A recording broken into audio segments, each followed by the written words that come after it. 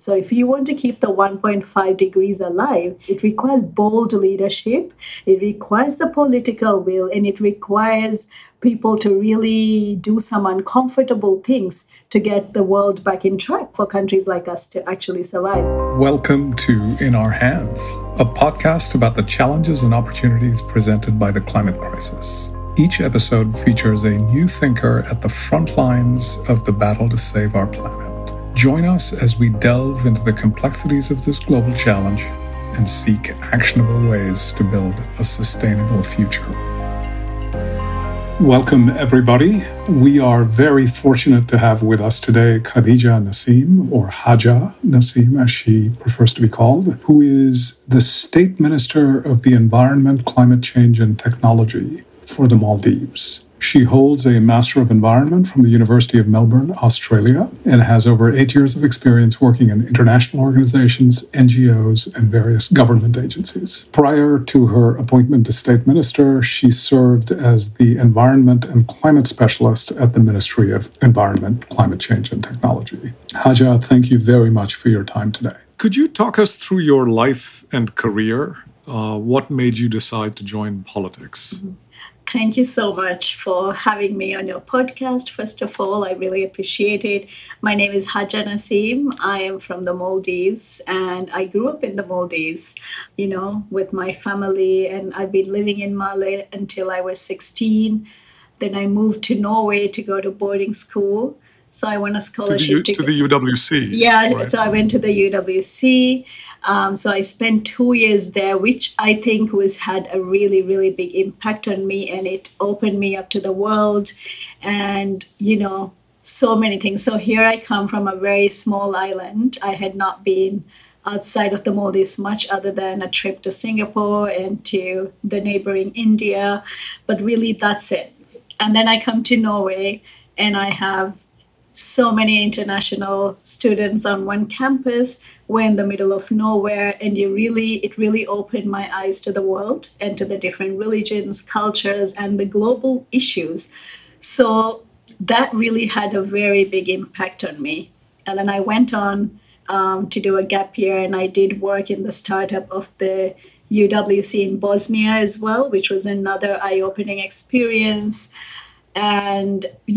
And then I moved to the States afterwards. I lived in Bar Harbor, Maine. I know it's so random to say this, but I lived behind Acadia National Park, which was so beautiful. And I now regret taking it for granted and wish I went on more hikes and more nature trips. But Maine is much colder than the Maldives. It's much colder, but it's interesting. Like every time, so I live near the fjords in Norway, and I was in Mount Desert Island, so it still lived next to the ocean. So it's an island still, but very different and very cold. So this had, again, it was another transformative experience for me. I studied human ecology. We had, farm to table food. We had renewable energy on campus, composting toilets, very forward looking. It's a very small school, but it really was, actually taught us to live sustainably in a sense. And so this really kind of shaped me in many ways. Did you always know you would return to the Maldives? Was that always sort of the plan? I mean, I wouldn't say for sure that it was always part of the plan, but I have to say that in all my summer breaks, or in all of my breaks, always, if I'm home, I'm there, and I'm not just there only for holiday. I've always volunteered or done some work or traveled the islands. And I really care deeply about the Maldives. And I'm also a very family-oriented person. So because my parents are at home, and I was the first one to go to college in my family, and everyone's home. So I really always enjoyed going back home. And, the immediate reaction to people who get the chance to go abroad would be, well, now you have the whole world out there. You could just be out there. But I guess it wasn't like that for me, because I did contemplate a lot. But at the end of the day, I got drawn to going back home, and I went home and I have been there and just... Can you just give us a snippet of how you ended up in politics? So actually, it would be funny to say. So we have So the Maldives had a long struggle for democracy. So there was a 30 years of dictatorship, and this was changed in 2008. And in 2008, I was still a student in college, and I remember coming home for 6 months to do partly an internship, but really it was also because a very defining moment for the Maldives when we're about to vote for the first time in a multi-party democratic elections in all our lifetime. And so this was really exciting. And I actually was home and was a little bit part of the campaign of the then presidential candidate, Mohammed Nasheed. And also my family has always been very politically active. So I have that inbuilt in me that, that to be part of such a change. So I never imagined myself to be in politics in that sense. But when I moved home, so this really made me very excited, and it was an exciting time for the Maldives. And then I moved back home in 2011, and a year later we had a military coup and the government fell. Right. And so it always it brings a lot of emotion in me because, people have worked so hard to get the freedoms we had, and we keep sliding back. And so I've always been very concerned, but I had not worked in government. I always worked with government in transparency, in UNDP, in World Bank contracts, and in the Maldivian Red Crescent. But when the government changed again in 2018, I was given the opportunity to be part of the government, and I got appointed to the Ministry of Environment and Climate Change and Technology. And so this is how I got into the space. So my first thing that I had to do in government was to accompany the President Nasheed, who at the time went to Poland as the president's special envoy for climate change. And so this was my entry into it, and I was given the climate change department to oversee. And this is how I got into the negotiation space. And it's just been a really interesting 5 years, to say the least. I have learned a lot and grown a lot, and I think we've done exciting things in government. Well, we're going to now talk a little bit about that. To frame the discussion for our audience, which may vaguely know where the Maldives is, but doesn't know much more, can we start with a couple of comments from you on how the climate crisis is impacting and could further impact the Maldives? Mm-hmm.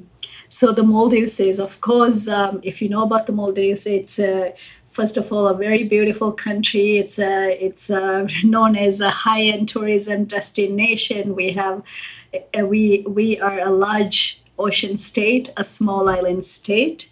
We're 1,187 islands in the Indian Ocean, of which roughly 200 are resorts. We have one island, one hotel concepts, and we have equal amount of inhabited islands. And we are only a meter above sea level. So this is very, it makes us very vulnerable to the impacts of climate change, and especially in the context that we are currently living in the 1.1 or 1.2 degrees Celsius world. And the 1.5 is when things are going to be really bad for small island states, because at 1.5, the coral reefs are expected to really take a hit. And so the Maldives is entirely dependent on our ocean for our livelihoods. And we are people from the islands, and everything is connected for us. So fisheries and tourism are our two main industries. And for us, it's just not only the livelihoods, but the islands, like our way of life, everything is connected to the ocean. And so we are very, very much, of course, the climate crisis is an existential crisis for us. Right. And so it's no joke. And the time is running out. And nowadays we're getting more and more storm surges, swells. When it rains harder, and it's shorter periods of time, but it's more intense, and there's more Yeah. flooding. And sometimes some islands are facing like similar crises, like twice in the space of a couple of months. And so the government has to constantly address these issues. And also we have run out of fresh water on all of the islands in the Maldives. So Oh, wow. we have desalination. The government has actually completed the desalination systems on all of the islands, and so we are doing the rainwater harvesting and the combination of desalination to address this problem. So as you can see, like for a country like the Maldives, it's very expensive to address these issues of critical infrastructure, because most of our powerhouses, our schools, our hospitals, they are only 100 meters from the shoreline. The islands are very small.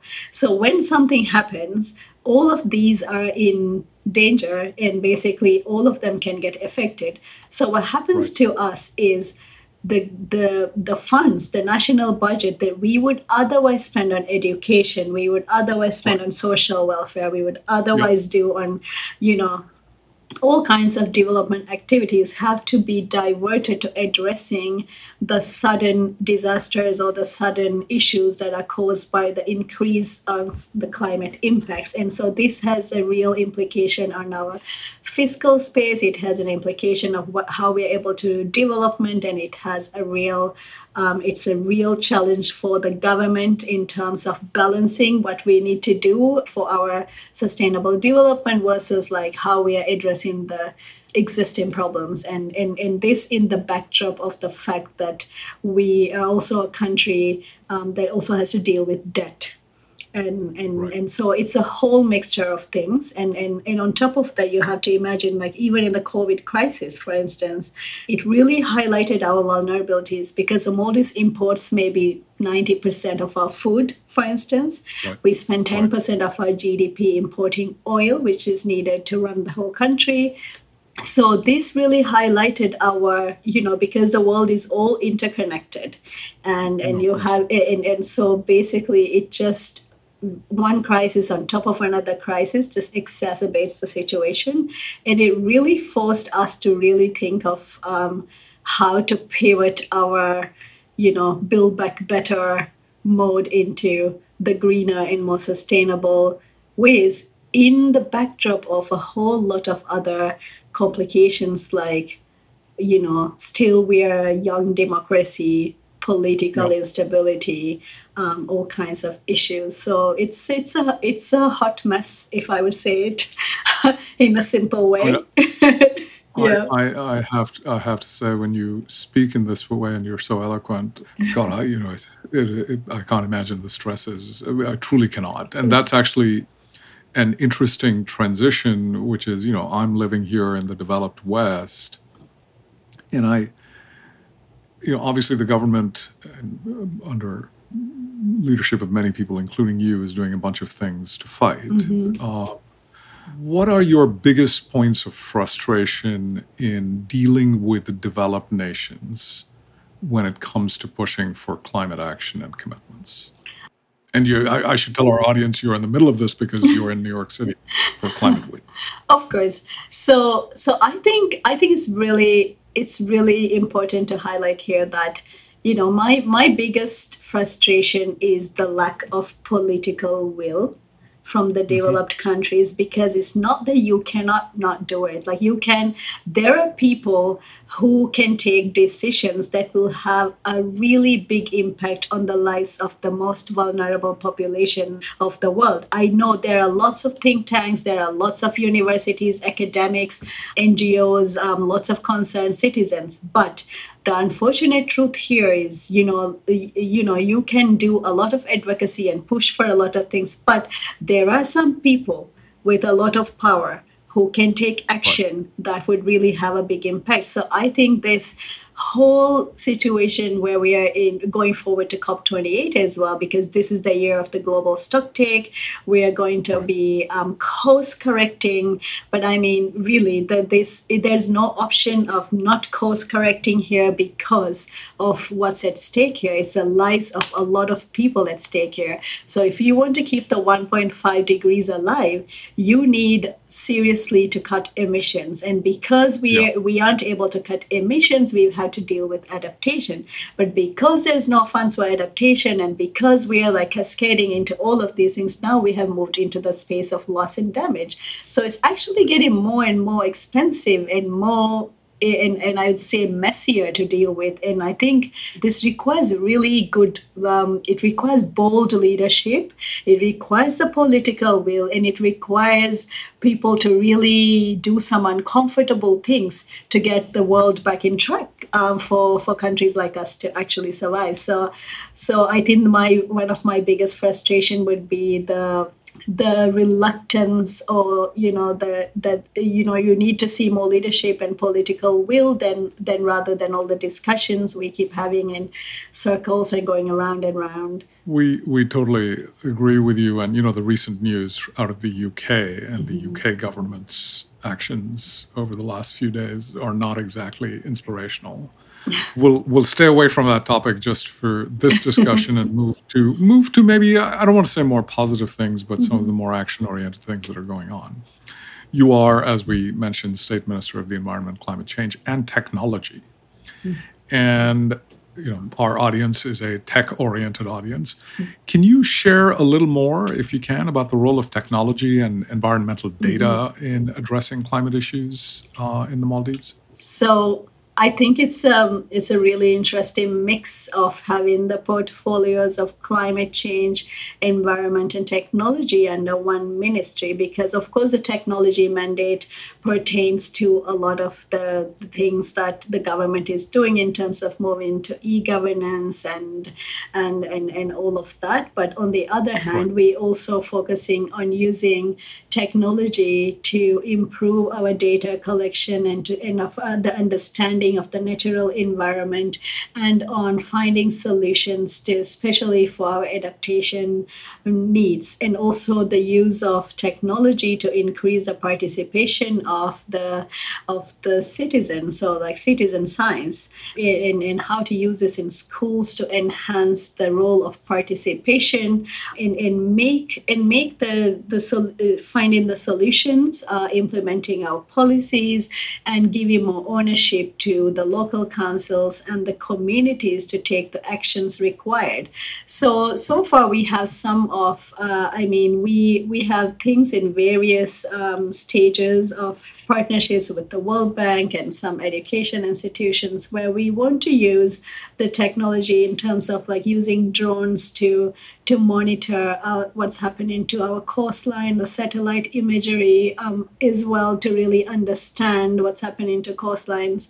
Because one of the things we have to face as ministers in government is that islands would always come and request for, because the number one thing that we have to deal with is erosion and the declining of the coastal lines. And so what do? We put harbors there and we build infrastructure, but are we building the infrastructure in the right place? Or are we really understanding what's happening to the whole island before we are doing the designs? And are we incorporating the best technology or the materials that is actually making the island more resilient? Or are we actually contributing to maladaptation without knowing? And the thing is, a country like the Maldives, we don't have the access to all of these things that is actually required to take the best decisions, in a sense, or we sometimes, due to budgetary constraints, we aren't able to incorporate all of this. So I think technology has a role to play in making the decisions better, in making data collection and the use of data more accessible, and then for policymakers to be able to do things better, save more money for the future, and strengthen the resilience for our islands, really. So that's why it's. I think technology can play a really big role in decentralizing and getting more people on board, and also foster more curiosity and knowledge also among the students. So That is super helpful. I just have a couple more questions, Haja, just so we are efficient with your time as you're fighting the good fight. One of the questions, this is one I actually have had for a long time before we were introduced to you. Tourism and fishing, as you mentioned, are two of the Maldives' most important industries. Both of them also implicate climate and the environment in different ways. And yet you need to uplift the whole country to a state of economic well-being. How do you even think about balancing those things? Well, so this is the thing. I mean, we are from the ocean. Everything we do is from the ocean, and so this is why we have to really respect it for what it is, and try to keep it in the best health possible. But of course, it's transboundary. The Maldives cannot by itself do 100%. tackle this issue. So this is why we need the cooperation and collaboration of the entire globe, in a sense, to keep the oceans healthy, and to tackle climate, because it has very serious implications. So in terms of fisheries, the Maldives is of course a fishing nation, and we're the most sustainably fishing nation in the world. I can say very proudly, because we fish one by one.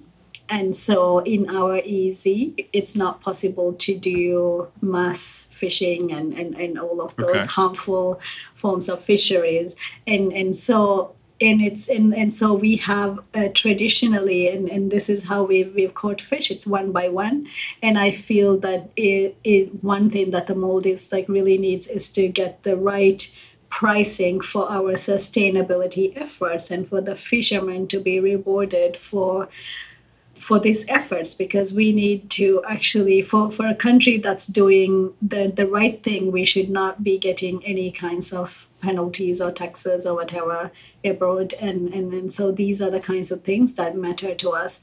So fishing is of course going to be really affected, and I'm going to tell you something about how there's also a correlation of fishing and tourism industry as well. So the tourism, of course, the tourists come for the pristine waters, Yep. and the natural beauty that the Maldives is.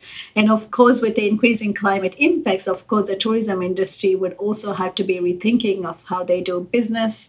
And also, we get more and more conscious travelers to the Maldives. So there is a demand for more, how do I say, a more environmentally friendly product. 100%. 100%. Yeah, so that's something that's actually a positive sign, and we want people to come to the Maldives. But of course, this year has been the hottest year ever.